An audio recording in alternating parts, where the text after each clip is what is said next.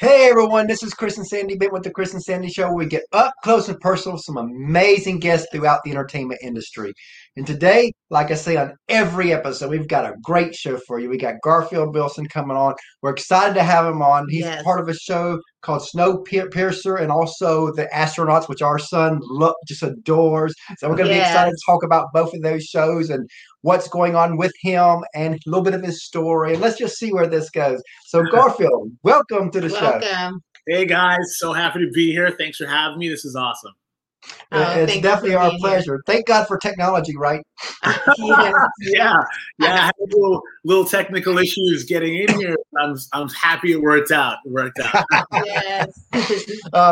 Now, as you know, it's tough for the entertainment industry right now, and I always like to start the show out the same as I do, while we're going through all this all Right. together. Yeah. How has COVID affected what you do, and what have you done to kind of maneuver through that? Well, in terms of the film industry here in Vancouver, it was during the shutdown from March, April, May, and then the economy started opening up in June. Things were up in the air. I mean, it was really, really precarious, and there was a lot of anxiety and fear, and a lot of unknown as to whether or not or how we were going to continue on doing productions and producing shows and being on set and creating an environment where everybody was safe. And so the beginnings of that during August was really everybody was on the edge of their seats. But I'm very, very happy to say that in British Columbia, Canada right now, especially in Vancouver, they've got their systems and protocols down to a fine art. Oh, wow. So good. It was tested 3 times a week. There's red zones and yellow zones for crew and for actors.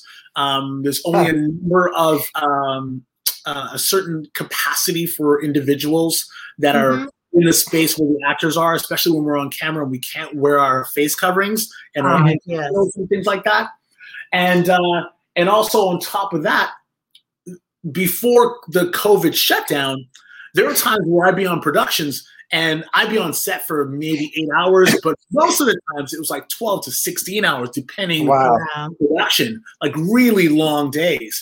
And now with COVID, they really want to make sure that nobody gets fatigued, because when you get overtired, you're more susceptible to getting sick. And that's right. It's a really strict 8 to 10 hour shutdown. Oh, wow. We came back in August. I think we were done 4 episodes of The Astronauts before the shutdown. And when we came back in August, there was a very, very strict 10-hour shut. We're wrapping things up in 10 hours. So there's more of an efficient nature to getting scenes and getting everybody in and getting everybody prepared so that nobody's in that space for an extended period of time, just hanging around, breathing each other's air. And like that. So I'm really, really impressed with the protocols that they've put into place here in Vancouver. Really, really impressed. Yeah. That's like with our show. We launched January 3rd of 2020. Yes. So we just before the shutdown. So right before the shutdown. So our original plan was 100 interviews first year. We thought if we could do 100 interviews, it'd be a great foundation for the show. Then COVID happens. Yes. And I was like, whoa, this could be our opportunity to really shine out there and just be, because artists and actors and all that, they're going to need a place to talk. Yes. And we're gonna give that to them. So we stepped it up, and we did over 300 interviews last year because of that. Yes. Oh, wow. Bravo. Thank you. And because of that, we've gotten bigger people that we normally wouldn't have gotten. Like we had Randy Travis on, but that was pretty cool. Wow.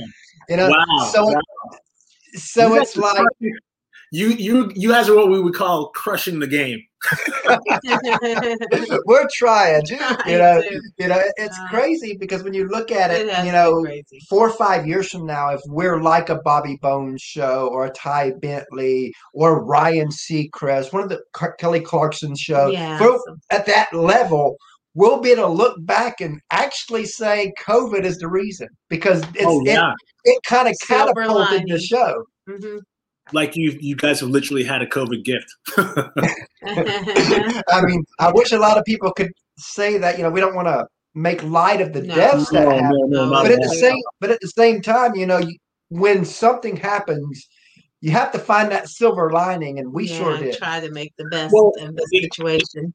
Yeah, it looks like you guys looked at it as an opportunity for growth and to deal with that adversity and really like push forward. And I really admire you guys for doing that. My question for you is: was it going to be an in studio talk show? Did you guys have like a stage and everything?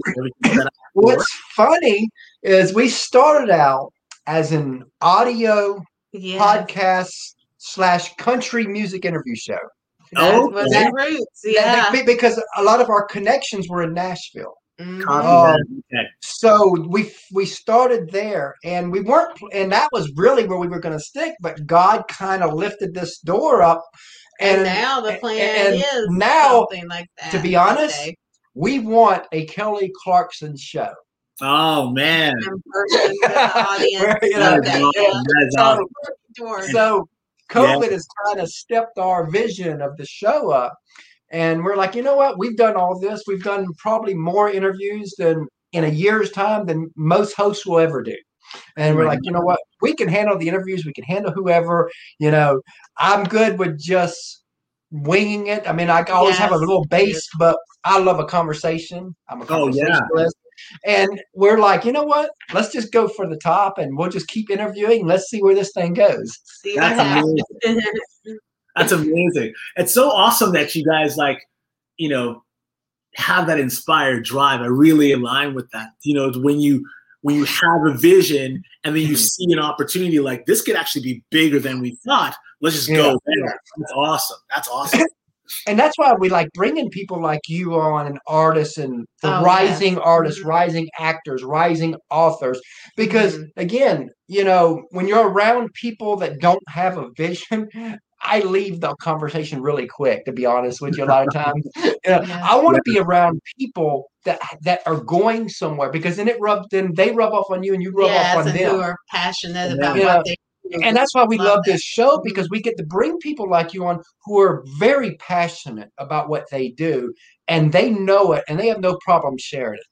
Oh man, that's awesome! That's awesome. I mean, like that kind of energy gets me hyped up. I love that.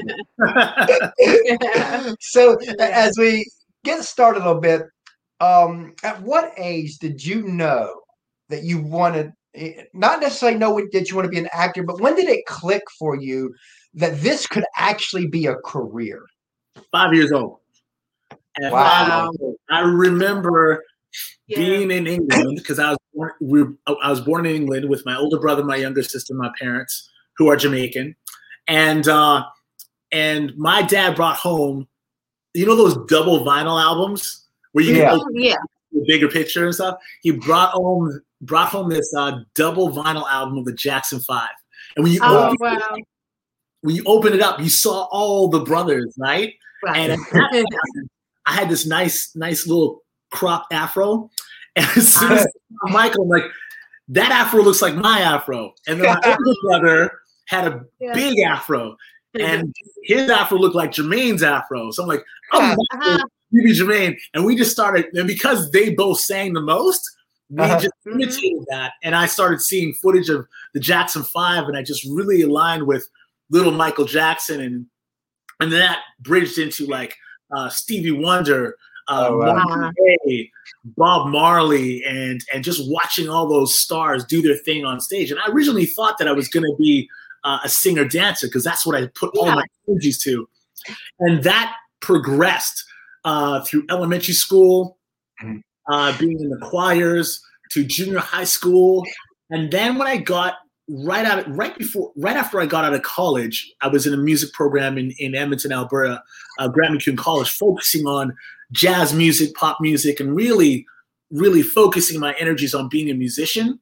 Oh wow. I was doing this show with a funk R&B soul cover band that I was a lead singer of. We literally looked like a Lenny Kravitz knockoff. I had long dreadlocks. We had the vests and the beads and everything, and we were very, very popular. And a stage manager from musical theater company saw me, and they were doing a production of Jesus Christ Superstar. And like, you got to come and try out for Jesus Christ Superstar. We think you could be Judas. And I got that role. Of all people, right? Yeah. Oh my God. I got the role of Judas. But I actually saw the television movie, like the Carl Weathers and that movie. And I was really struck by that performance. And I was almost overwhelmed because it was just so scary as far as the vocal challenge that it was, and the iconic story that this was. And I jumped in with both feet. It was super scary, but it turned out to be very, very successful. And I caught the acting bug in that time. Oh wow! And then I just progressed to moving to Vancouver. Again, still trying to be a musician. And then mine that didn't work out. You know, and you guys know from being connected to Nashville, you can have so much talent. You can have all the things. Like if all the stars don't align and something just doesn't click with a song or whatever with, it just doesn't happen. Sometimes it's just as much luck as it is talent. And that never happened, but I never took my foot out of the music industry.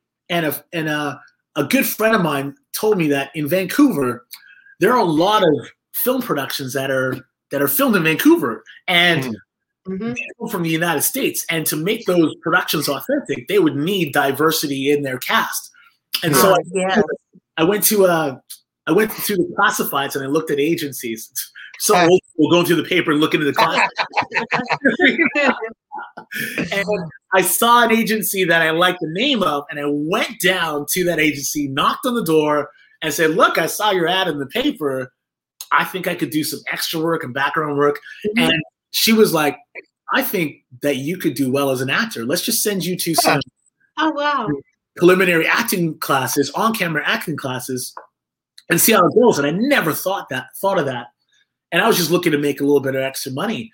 And then I really loved diving into those characters in acting class. And then a casting director around that time really liked me, and I ended up getting all these small actor credits. Like Angel, Stargate, all these different productions that were filming here in Vancouver, and then my then wife and I were having children, and acting is like fleeting; it's up and down, and there's no really. And so I decided, I'm only getting these small actor roles. I'm not making a lot of money. It's very fleeting. I want to go into something that generates more consistent income because we're having babies. That makes sense. It does. Babies are expensive. So they are. I end up becoming a personal trainer and owning my own corporation called Forward Fitness Incorporated. I did that for 10 years. Oh, wow. And then around that time, during that time of 10 years of being a personal trainer, I became very successful. And I ended up training a couple of actors that were friends of mine.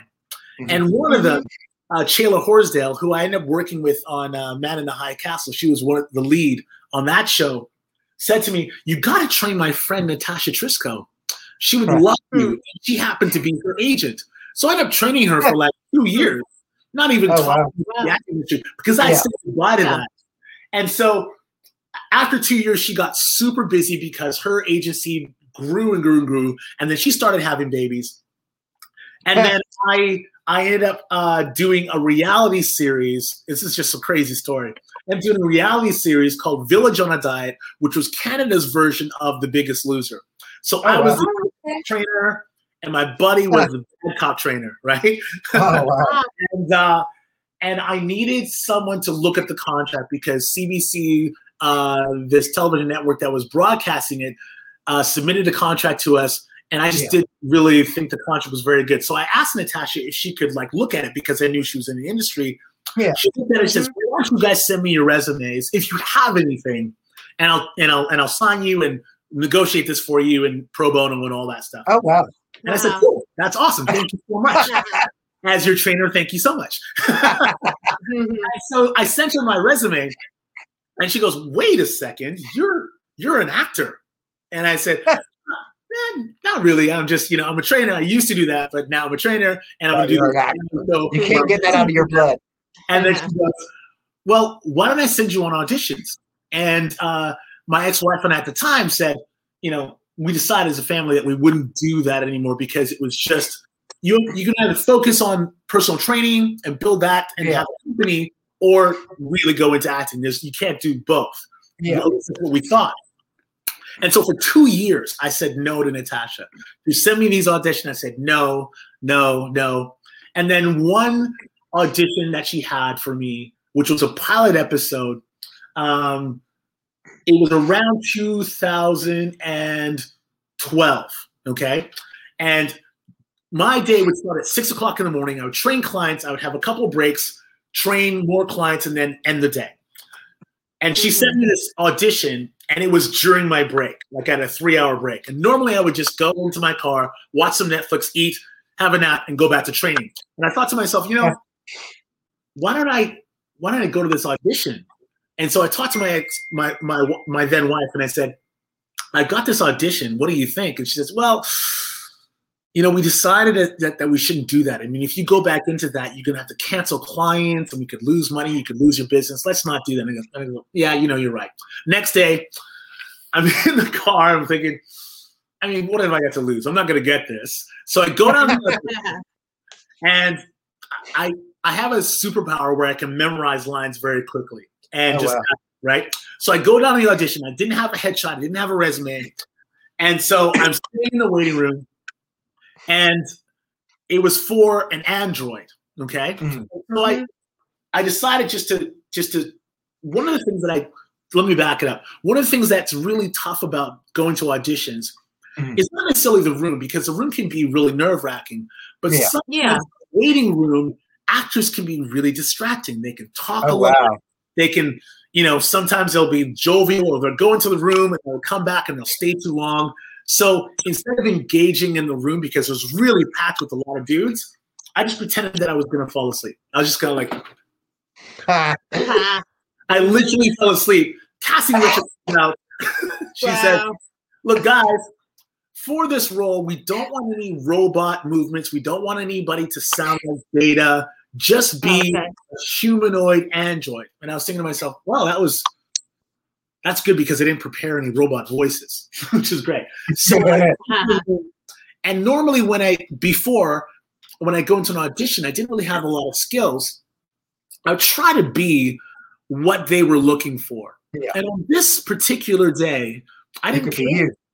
I just didn't care. Yeah, I thought, I got to get back from my client because I don't want to be late. So I go into the room, and I didn't have any fear. I just said, so what's going on here? Are we inside or outside? Cassie Richard goes, you're inside. Is there anybody else in the room? Is it just me and the detective? Yeah, just me and the detective. Am I sitting, standing? I'm just like asking all these questions. I never have enough guts to ask, right? And so I said, well, let me just sit down. So I sat down, I did the audition, and then she says, you know what? That was really nice. Can you do that again? I go, yeah, sure. So I did it again, and I leave, okay? I leave and I go back to training my clients. This is on a Thursday. At the end of my workday, Natasha emails me and said, look, Garfield, they really like what you're doing. Can you go back and see them tomorrow at 1 o'clock in the afternoon, right? I'm thinking it's a callback. I look at my schedule for the next day, and I've got 8 hours of training. So I email her back, and I said, no, I can't come tomorrow. I got time on Monday between 1 and 4. Monday 1 and 4. I'm good, right? Thinking to myself, okay, they're never gonna want to see me for a callback if I say I can't come. And then I don't have to tell my wife at the time that I went to the audition when we decided as a family I wasn't gonna go to this audition. Monday rolls around, and I'm training my clients, and then at 11 o'clock in the morning, somewhere around there, Natasha says, okay, we'll see you at 1:30. Be at the Vancouver Film Studio. So I'm like, oh. So, okay, I'll go down for this callback. I'm driving in my car, and I'm thinking to myself, I don't have a headshot. I don't have a resume. Do they have more lines? So I call her in a pack. Hey, do I need any of that stuff? She goes, Garfield, just go down to the studio. Go down to the studio. There's 2 dudes that are twins, an Asian dude, another white dude. The twins are white, and me. And I'm looking, thinking, this is the weirdest callback I've ever been to. Three men come in and look at us and they go, Okay. Let's fit him for contact lenses. Contact lenses. Okay. Weird callback. Put green contacts in my eyes. I'm thinking, okay, this will show you how long it's been since I've been in the industry. So this is on a Monday. Then they go and take my sizes. I'm still thinking this is a callback. And then the wardrobe person says, okay, we'll see you Wednesday. And I go, Wednesday. Wow. You're on set on Wednesday. Wow. Oh. Normally you think, oh my God, I got the gig, right? And you're like, oh God, I got the gig. I'm thinking, my wife is going to kill me because she doesn't know any of this. I come back that night and I tell my wife, and I'm in the doghouse, legitimately in the doghouse, and justifiably so because I had lied and said I wasn't going to do this, and then I did it. So, longer story. There was so much chaos because I had to cancel clients, cover them. I was on set for 12 days. Wow. My then wife was not very happy. We had 2 babies. And at the end of that, I bring home the check, and it's sort of like $12,000 or $13,000. She goes, "Oh, okay, you're lucky." And then,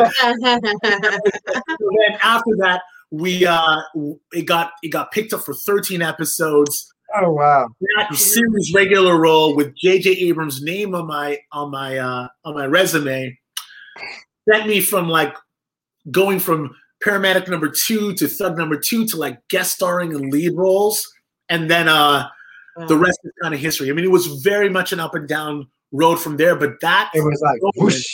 Yeah, that moment put me in a different category as far as what I was auditioning for, and it's been an absolute blessing since. I mean, in all honesty speaking, there was a lot of up and downs, and me learning some really good life lessons along the way. Let's talk about that side of it a little bit. Since we talked about the glory side a little bit, I always like to go the other way. Yeah. As you know, there's a lot of sacrifice. A lot of people, they see the glory of like a Brad Pitt, Angelina Jolie, and all that, but they don't see the grind, the sacrifice, the tears, the struggles that it takes to get not just at their level, but even a career level like yourself. And I always want to talk about that. I'm going to tell a quick story, and I think you'll enjoy this to help guide us where I want this to go. But back in 2014, this has to do with an artist. But to me, artists and actors are basically on the same level of what it takes to get to the top. I mean, it's almost identical. And we interviewed Allison Steele from Two Steel Girls. And at that time, her and her daughter were full-time with music. And I asked Allison what advice she would give an up-and-coming artist. And I'll never forget what she said. She said, this is going to sound funny coming from someone full-time, but if you can see yourself doing something else, then go do that and just keep this as a hobby. She goes, because the moment you want it to be a career, everybody kind of owns a piece of you from that moment on. You no longer own your life.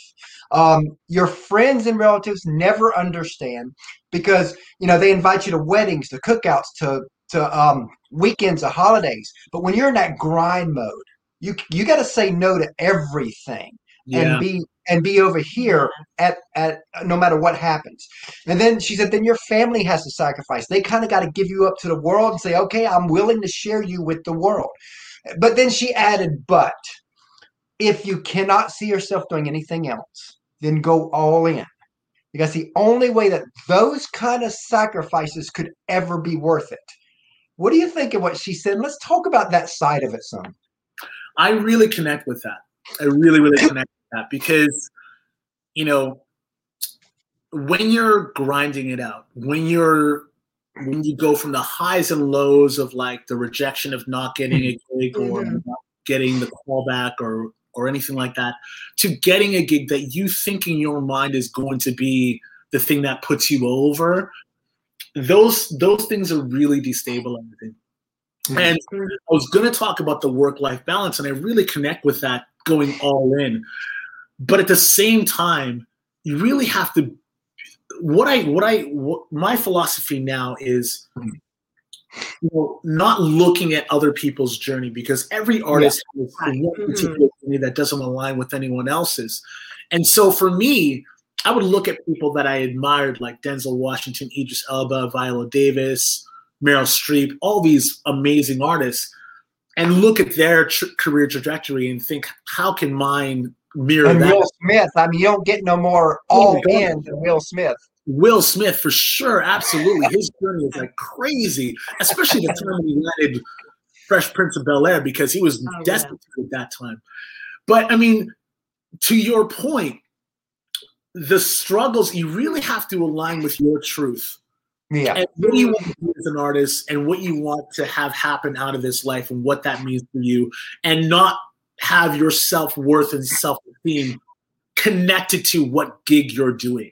Yeah. Right. Mm-hmm. So, I've made a number of mistakes along the way that sacrifice my time with my family, and those things are not negotiable anymore. They exactly. have to be taken away from them because of work when I am working. With like, perfect example is we went to Disneyland with the kids, their first Disneyland trip. And I landed a role, and I just finished a role on a CW show, a very, very high-rated CW show. And during the middle of our Disneyland trip, I got a call saying they wanted me to come back in and do another scene for this. Oh, wow. In my mind, I was thinking, oh, my God, this is such, to be wanted like that and to be on this big show could really launch the career or mean something. Yeah. Move and be that provider for my family and have it be of big financial gain for me. Yeah. Yes. Mm-hmm. What ended up happening was I flew back in the middle of our trip and then flew back to end the trip to Disneyland. And if I had to do it over again, I would have said, I really appreciate the opportunity. I really enjoyed my time on set, but I'm with my family on this family vacation. Yeah. And you know what I mean? So those life lessons were really important for me to have, and I don't sacrifice that anymore. And then as far as aligning myself on the grinds of it, I had a paradigm shift about 3 or 4 years ago. And it goes back to that audition where before I left to do personal training, where I was trying to be what I thought they wanted to see in the room. Yeah. And this was attributing to my acting coach, Deb Podolsky, who I spent for now about the 8 years training with her in scene study class. And what I discovered was acting for me is about being in a conversation. Like this, to me today, is a great conversation. I love this conversation. I love the energy of it. And I'm really awake in this conversation. And there's so many nuances in how we're connecting, And when I look at a breakdown of a character and the lines and everything, I read it like a book and I try to understand what that conversation is. You know what I mean? And make it real for myself. Exactly. Invest in the character, what that character's background and what their motivation might be, and who they want to be in that conversation. And then I plant myself as authentically as I can in that conversation. So when I audition now, I don't audition. I just want to have a good conversation. And that's what we've done with the show. And when we launched our show back in January, last January. Yeah, last January. One of the things that I wanted to do, I watch and listen to other podcasts from time to time. I don't do a whole lot of that because I want to stay authentic to our show, and I'm scared if I listen to too many, I want to implement what they're doing. I don't want to do that. Right. But there have been some I've done before we launched the show, and I'm like, since we were starting with artists, I was like, every show I think it talked about music, but nothing about their life. Right. And I'm like, there's where we'll be different, because we're going to give people up to 60 minutes. We're going to let them talk about their life, their story, and all that, because they'll actually have time to dig deep into their life. And I was like, that's how we're going to connect, because again, I got to have conversation. And I feel like that if I'm someone who asks a question and lets you answer, then I ask a question and let you, if that's what I have to do to make it, I'll quit. That's not me. I want to have fun. I want to enjoy a good conversation. And speaking of conversations, we had no idea we were met for this. We've been married 18 years. Oh, congratulations. Thanks. Oh, thank you. And through the 18 years, and she would get upset sometimes with us. We'd be on the streets, and we run into somebody. I'm not talking about friends, I'm talking about strangers. And I would end up 2-3 minutes in a conversation, and she would know, oh God, it's done went to a deep level. Oh yeah. And she would know every time when that happens, we're there 60 minutes. And she would sometimes roll her eyes and all that. And I'd done that thousands of times in our 18 years. And now we laugh about it because we look back and we're like, we're just was being prepared for this show. Oh yeah, we just didn't know at the we just didn't know at the time. You're going to like your talk show school in real time. Now, granted, there were some heated conversations because there were sometimes at one point of my life, if you didn't agree with me, I'd let you know it, and vice versa. I've learned now. You know what? If I don't agree with somebody, let them have their say. I don't have to always. I like peace now. Yes. You know, so it's like, you know, so that's a battle I don't want to take today. Yeah. Totally. Well, I got to tell you guys, you have really infectious energy about the way that you go about this conversation and interviews, and I feel, you know, we've never met, and I already feel like it's like we're at a kitchen table. You know what I mean? Yeah. Brick in the background. I got my picture of my kids in the background, the guitar right here. It doesn't feel like we're having a show. It just feels like we're just like it's just having a kitchen party. You know those kitchen parties where right. You know what I mean? And that's the goal. You know, I love that you said that because to be honest, that's the goal of this show. It is to feel like, okay, we're just a couple of buddies talking and the world's watching over us. Yeah, wow, that's really cool. And like to end that point I was making, that changing my philosophy to make acting about the conversation and not actually performing. Right. My career just went boom after that because I really started becoming in my truth, and along with adhering to my values of, you know, work-life balance and being with my kids and being there and being present with them as much as I want to be present with my work, really shifted and settled things down so I wasn't destabilized as much anymore and I wasn't going through those ups and downs. So even through like not getting a gig or getting a gig, instead of going like this all the time, I kind of came this way, which is a wonderful place to be, you know? And that's kind of where we have been, you know, because, you know, we're kind of chasing the same dreams that you and artists and actors are, because, you know, we want to be the Kelly Clarkson show. Yeah, so we're chasing that dream like everybody else. And so it's like, you know, so sometimes we're like, okay, is this person going to be our breakthrough? Is it, you know, so, and, you know, and then there's like, and then of course, big news hit yesterday, and that actually,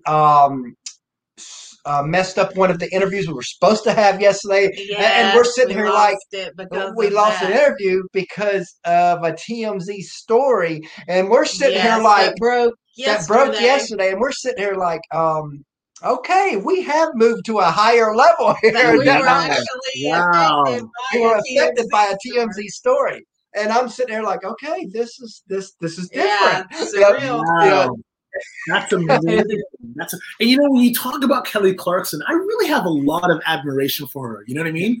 And her journey, like where she started from, and who she is, how grounded she continues to be. And she's so likable and so, you know, like just so I can't even like just normal. You know what I mean? She's just authentic. And just to come from where she is and to land with just talent and persistence where she is now. And just to be that person, just goes to show that you guys are on the fast track. You know what I mean? Like you guys are. That's not out of the. It's not like a diamond in the rough. Like you just actually be yourselves and being your truth, and sky's the limit. And that's my philosophy on my own career. And when people have and you know, I remember when we launched, I asked a Nashville friend of mine, and this goes into what you just said. Oh, it does. I remember asking him what advice would he give us for our show, and because he did a podcast years ago, and I remember him telling me, he says, "Whatever you do, be and stay authentic." He says because you could tell every Bobby Bones joke, You could tell every Ty Bentley joke. He says, you might even create an audience doing that because you might be pretty good at that. He said, but the day will come when authentic Chris comes out.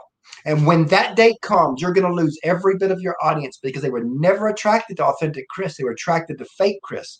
So if you start with your show right from day one as authentic and be you and always be you, then you might grow slower, but you'll gain the right audience. Oh my gosh. That is invaluable advice. I love that so much. And I align with that because I remember being young and you know, when you're young and you're just really trying to figure out who you are and you have these dreams and aspirations, you try on different jackets to see if they fit. Like if you can be this person and that person and that person. And sure enough, you know, the older you get, the more that advice holds true. Because as soon as you put on a jacket and you try to be somebody else that you're not, sooner or later you got to take that jacket off and you're left with your true self. You know what I mean? And that's I really connect with that. That is awesome. And you know, I remember hearing a quote before that you can only be a second class someone else, but always a first class you. Oh my gosh. I should have a pen and paper for all the nuggets you've given me today. Awesome. Honestly, that is awesome. I love that. I love that. So as you know, a lot of people, they see the actor, the artist, the person, but they don't see the team behind them. And in my honest and humble opinion, the teams never get enough love. Yes. On our show, they get love. So if you want to take a couple minutes just to tell us a little bit about the team that helps you be who you are. Oh my gosh. Well, I've got a pretty stellar team and it's grown organically over the years. And I'll start with my family, my mom and dad, my brother and sister, and my kids, my girlfriend right now. Such love and support and allowing me to be the person that I am and to really go for my dreams. And it's really blown up for me over the last few years. And as far as the business side of it, Natasha Trisco has been a godsend as far as the agent that she is. And really just, you know, I'm sure you've heard of actors being pigeonholed into like a stereotype of what people think that they should be doing. She would actually send me to auditions where on paper I had no business being in the room or thought that I should be in the room. And I would continue to land these really eclectic roles. And she just kept saying, oh my gosh, well, just keep going the way the direction we're going. We won't have any plan. We'll just throw you in and see what happens. And it's just been so beneficial to have somebody in my corner that believes in me as an artist and not just the way that I look and how it might, at first impressions, what I should be doing. And then in terms of artistry, I give full props to the actor that I am today, to my acting coach, Deb Podowski. Without her, I would never be where I am today and be the kind of artist that I knew that I could be. And then most recently, Casey Kitchen and Jen Lee at Marquee PR. They're just they're the secret sauce. You know what I mean? Like they just actually, you know, there's artistry, there's getting me in the room, and then there's extending my brand in ways that I don't know how to do. You know what I mean? And in a professional and a very calculated way. And make no mistake, being in the business of any kind of art, you actually have to have a business model. You have to actually know your brand and how to extend that and really cultivate that so that people can understand who you are as a person and as an artist. And they've really been amazing in helping me do that. I love that. And talking about secret sauce, we've got a secret sauce. We do. A third co-host. He's our 9-year-old. She's gonna go get him. Yes, his name is Christopher. We always have him come on and ask a couple questions to each guest. And, oh my gosh, we're trading him up. You guys do that? That's amazing. And we got a 23-month-old little daughter that when she gets older, we'll be plugging her in the show because we are a family affairs show, and that's our secret sauce, is being a family, a show. That's amazing. That's awesome. That is so awesome. I really admire that. I mean, just being a dad, I just know, like, with my kids, there's just been such an evolution with their journey and watching them, and just I love it. I love it. Thank you. And that's one thing is I wanted, like you were saying earlier, you're at the point in your life now where you want to make sure you pull the family together. And when we launched the show, that was my intent. I was, you know what, we're going to find a way to pull the family together. And you know what, I think we. Hi, Garfield. Hey, how are you? I'm doing good. So, what's your favorite food? What's my favorite food? Oh my gosh, cheeseburger and fries. Like if I had a last meal, or like if I'm going out and I'm at a restaurant, I just kind of look at the burger selection. That's my favorite food. What's yours? Mine is pizza. Pizza? What kind of pizza? Pepperoni and sausage.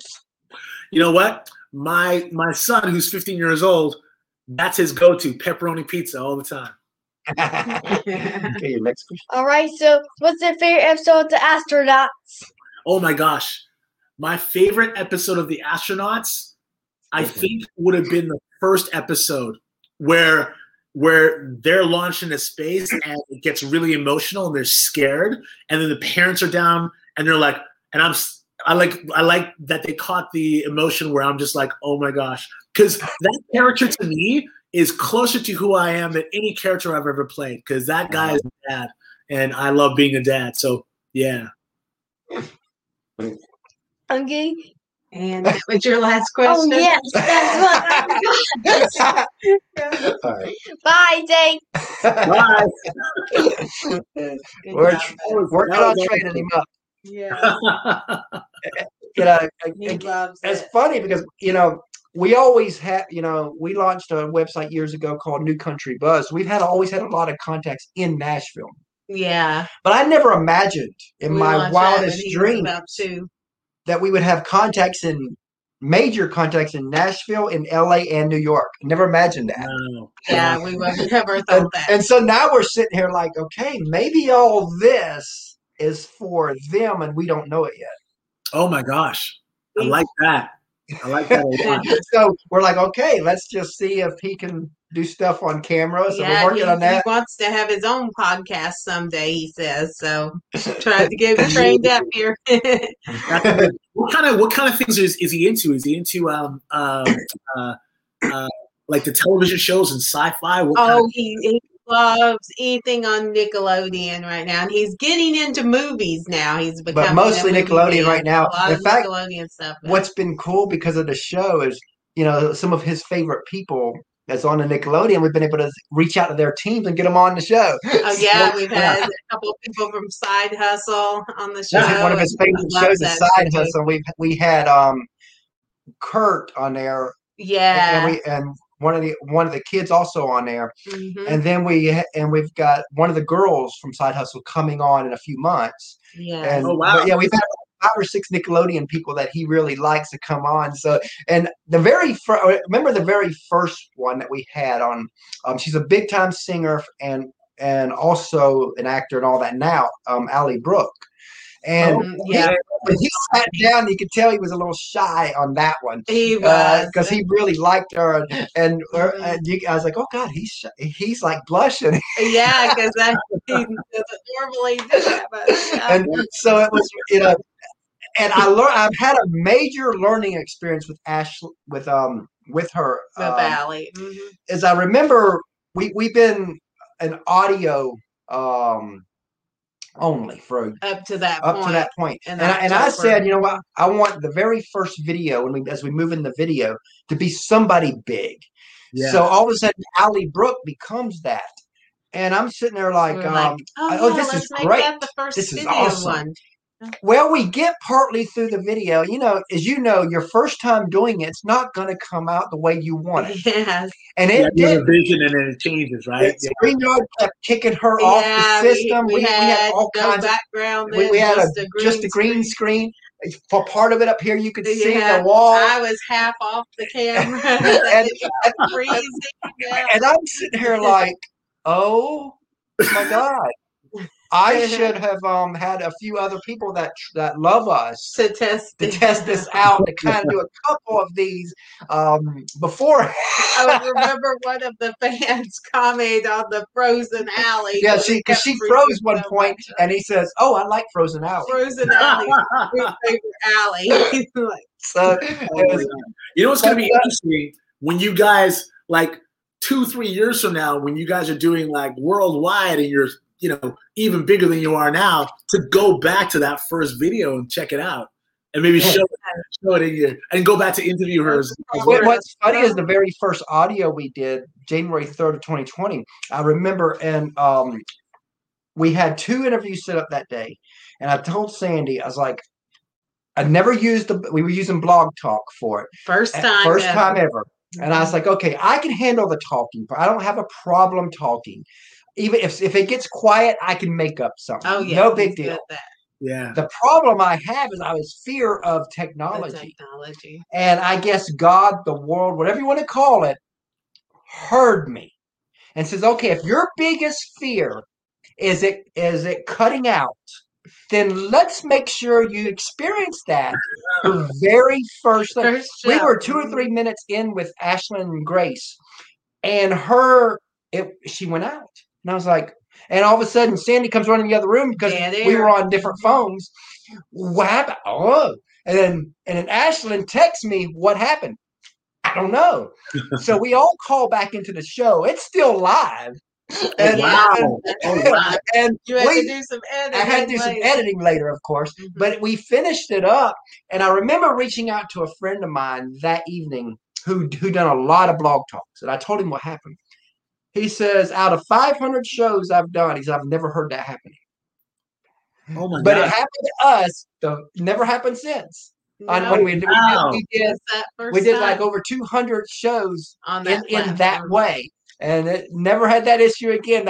Just that very first one, when I said that was my biggest fear, I was like, I guess I was supposed to get that out the way so we can do the show. That's so crazy. I remember watching, because I watch a lot of actors talk about their careers on YouTube. And this one Broadway actor was talking about getting this amazing role after not being a Broadway actor. He was trying to do film and television. Really, he's got this amazing lead on Broadway, and then he had this moment where right before they're already launched a show, he's in front of like 10,000 seat theater. Oh, and wow! Before he gets to this part in the song, he's like, "I don't want to mess this up. I hope they hear me." And sure enough, he blanked.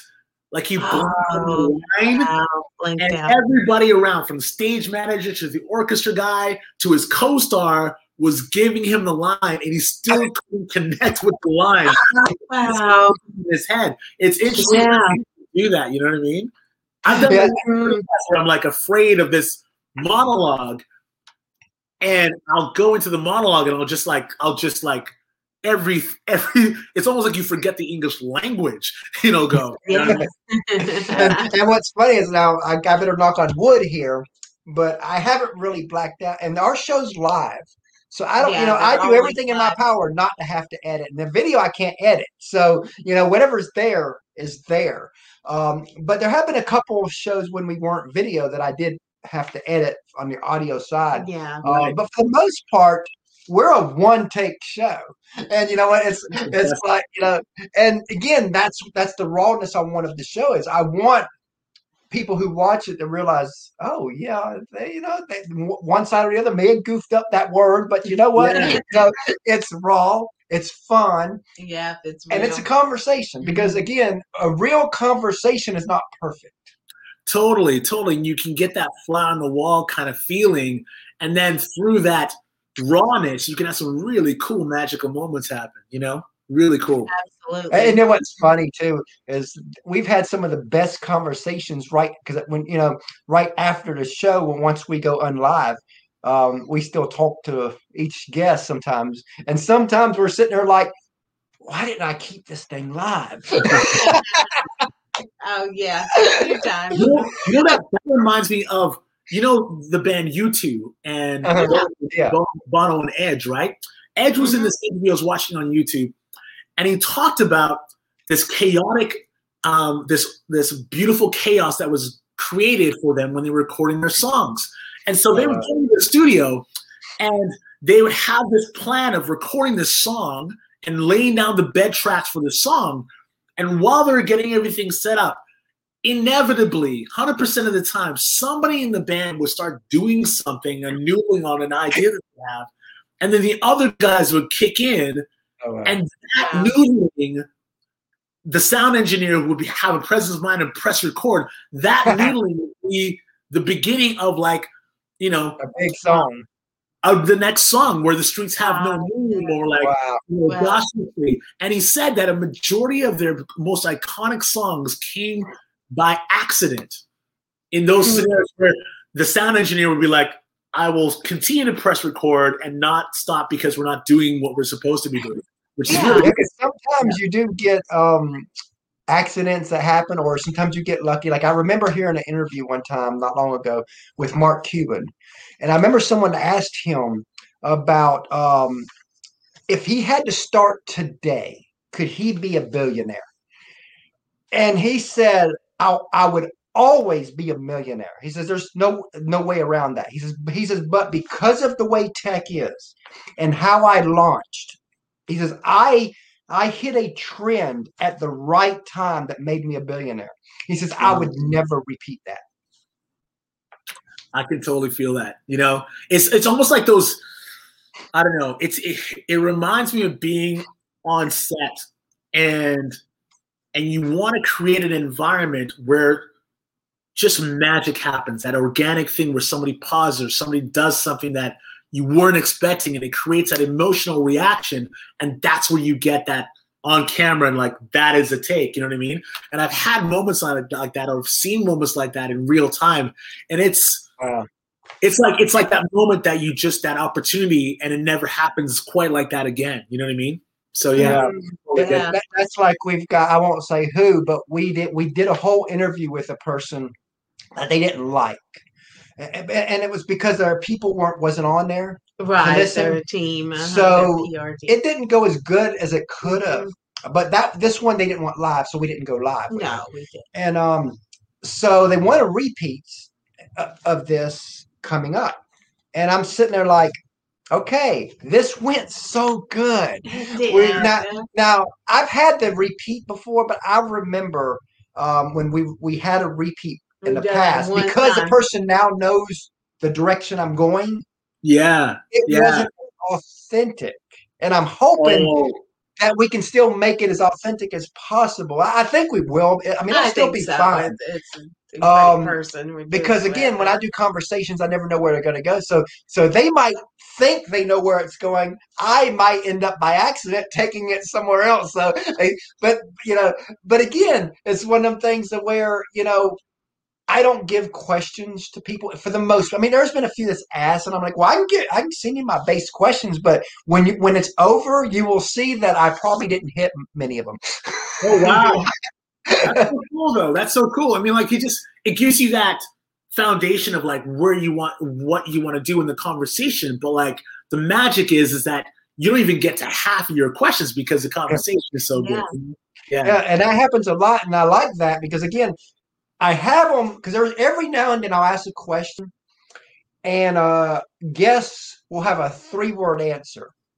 Oh, yeah, that's happened. And I'm like, okay, this is going to be fun.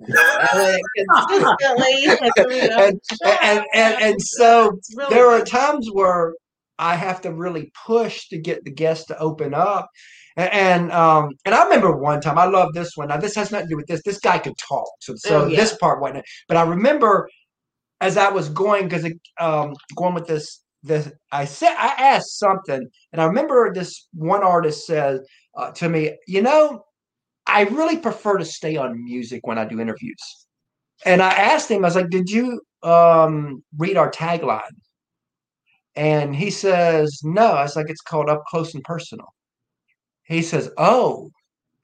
And then he got to thinking. He says, to be honest, I probably have said more personal stuff on here than I normally do. I was like, okay, that's what I want to hear. Now let's move on. Yeah. That's so funny. I like how you said, did you read our tagline? Yeah, because again, if you're going to come on our show, I don't expect you to dig your dirty laundry out, but you're going to get personal. Yeah. I mean, it makes it far more interesting and far more of a conversation if you're real. You know what I mean? Yeah. Rather than like giving those 3-word answers or like having your catchphrases that you say to every interview. So I appreciate that for sure. And I still have fun. And believe me, in fact, sometimes I have more fun on the ones that are like that because then it becomes a challenge. I'm like, okay, let's get this person to open up. See how much I remember we had one guest on, and his PR person called me. We were friends, and says, "Look, Chris, be easy on this person. This is kind of his first interview. He's really nervous. He doesn't talk much, so it's going to take a lot." Oh, I remember that one. And I was like, just let me do my job, And I remember we're like 10 minutes in, and I'm like, what is she think she's talking about? Because this guy could talk, and we're sitting here like, oh yeah, he was out talking too. I'm sitting here like, what in the world's going on here? I was like, is she punking me here? When it was over, I remember calling her up. I was like, what do you mean he can't talk? She goes, I listened to that whole thing. I have never heard him talk like that. She goes, whatever you did, you've got something special there. I was like, but I just talked to him, he really opened up. And you know what? When they don't talk much, I still enjoy it because I enjoy what we do. Sometimes it's harder. It just puts a more challenge on. It's like with acting, there are challenging roles. And speaking of challenging, what is a role that's been your most challenging? Role that's been the most challenging. I would say that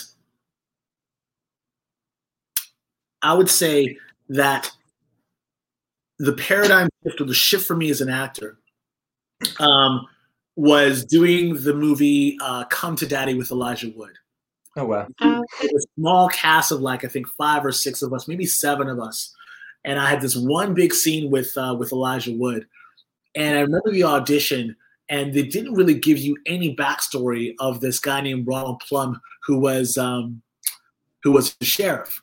And if I'm being honest, I wouldn't necessarily say it was challenging. More of putting myself in a zone that is not a zone that I normally travel in, which is really trying to create something from just the text and no background. And so I made this guy living in his mom's basement in this small town, and he plays a lot of video games. And because of his stature and because of his physique, he just fits the mold for that town to be sheriff. But if he was in a big city, there's no way he would pass any of the tests to be a sheriff. So his idea of policing is what he imagines it to be and what he reads in comic books or sees on television. Right. And so the dialogue was as such that I could actually really expand on that. And so it became a really funny scene in a very dark thriller. And that was challenging. And then just being in a situation where you're working opposite somebody like Elijah Wood that you've actually watched and admired their work for a very long time, and now it's just you and them in the scene, and then just getting over that and just landing yourself in that scene was just really, really gratifying. Well, I love that. So tell us a little bit about Snowpiercer. Yes. Snowpiercer is a wild ride. I remember auditioning for that role, and I remember watching the movie with Chris Evans, and I thought it was very, very cool. And I was surprised at how much I liked the movie because it wasn't a lot of hype about that movie. Yeah. So Snowpiercer, my role is playing a character named Jack Bootcaffey, and he's part of the military police on Snowpiercer, and it's just really an amazing, especially in this time of this global pandemic and being isolated and it having sort of an apocalyptic feel, especially last year around March and May, and just the separation of classes. It it really lends itself to that. And just the individual journeys on Snowpiercer and what happens to these characters, where in a lot of these situations you can almost tell where this character is going to evolve to and what's going to happen to that character, whether they live or die, whether they find love, whether they find redemption, or whether they continue on their path in that character or with that integrity of that character. And on Snowpiercer, it's the one show where people will flip on end, where you feel like you know where that character is going to be, and you're emotionally connected to that character, and you like them or you don't like them, and then all of a sudden, 2 episodes in, they're actually, wait a second, that is actually a good person. Oh wow! Wow. Whereas before they look like a 2-dimensional bad guy. You peel back the layers, and that's one of the beautiful things about the writing of that show, is as you continue to go along on the journey of the show, you peel back the layers, you can see why that character is the way that they are. They're kind of like This Is Us. Pardon me? Kind of like the show This Is Us. Exactly like that. Story. The further you go along this journey, and because I think one of the cool things is that these Snowpiercer is isolated, so you're locked in to this Noah's Ark of these characters.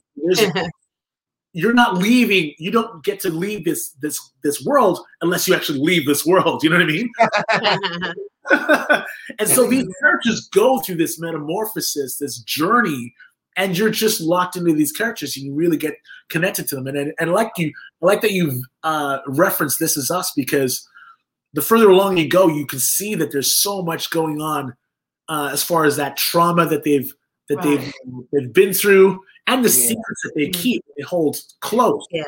And they build up this armor, this hard armor to protect themselves. But once you peel back, you see this humanity, which I think is really, really cool. Yeah, that's like we're writing a book called Broken Together. It's about marriage. When 2 people marry, they're both broken. And, that made me think of that, because we're like, when married couples argue, in most cases, they're not arguing over what's currently happening. They're arguing over their past experiences and past pain. Yeah. But all these time they have this mask, like you just said. Their hearts are a little kind of hardened in, and then all of a sudden they explode over spaghetti. Oh, yes. Oh my gosh! And then you're arguing, you're fighting over something, but it's not actually the spaghetti you're fighting about.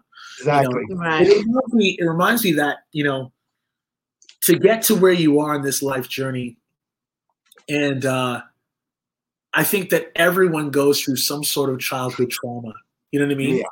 And understanding where you came from will really decode how you react and how you deal with adversity and conflict interpersonally and otherwise today. If you can understand who you are, how you came to be, what your triggers are, what brings you joy, what brings you sadness, then you can actually go forward and handle life's adversities because you understand yourself more. Exactly. I've told people, and I don't know if anybody's ever listened to me on this, but this changed me.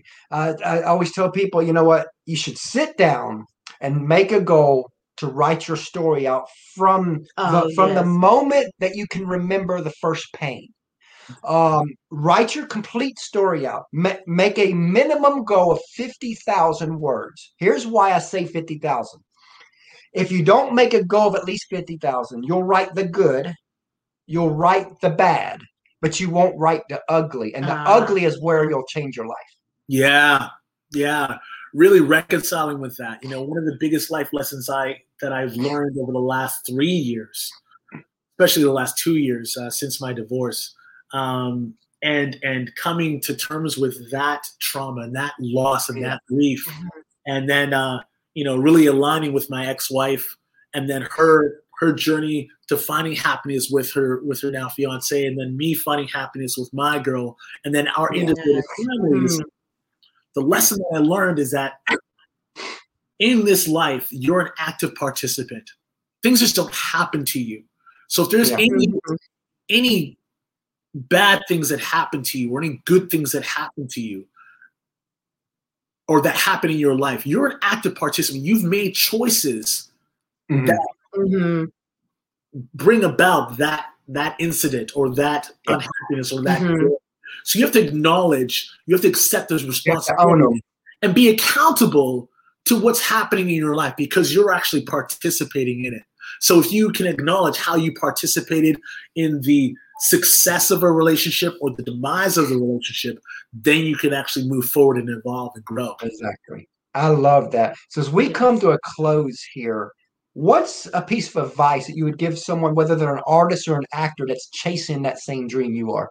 Oh my gosh. Understand that this journey is your own.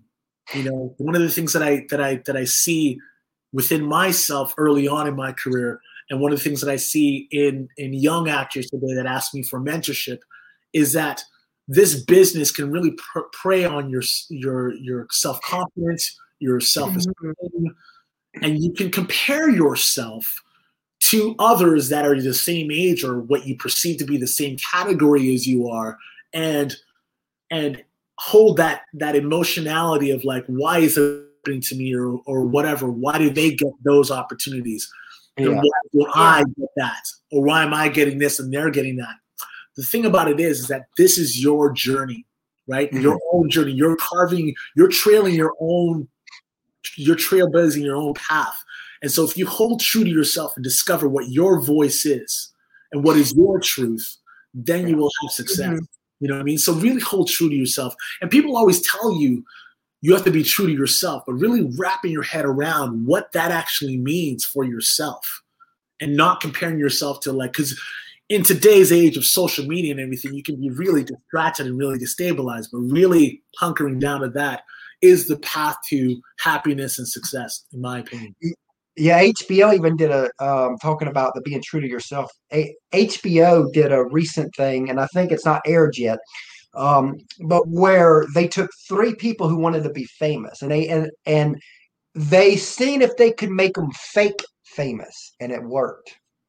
Oh wow, that's scary. And so they were showing that a lot of people who have 100,000 plus Instagram followers don't really have 100,000 Instagram followers. They show, from what I read, from the article I read, it was showing how easy it actually is to be fake famous. And most people don't know it. I don't know it. I was like, I always wondered, but because when you see someone that has 150,000 followers and they get 1 like on things, I'm like, something don't seem right there. It doesn't. This equation doesn't make sense. Now it makes sense. Yeah, totally. So as we end here, tell everybody how they can reach out to you, social media or whatever. Oh, thank you for that. Yeah, definitely follow me on Instagram, Garfield A. Wilson, at Garfield A. Wilson, and you can find me on Twitter at Garfield Wilson. Yeah. Love that. And we definitely enjoyed having you on the show today. We for sure look forward to having you back for some updates. I would love to do that. Thank you guys so much for having me. Oh, thanks for your time.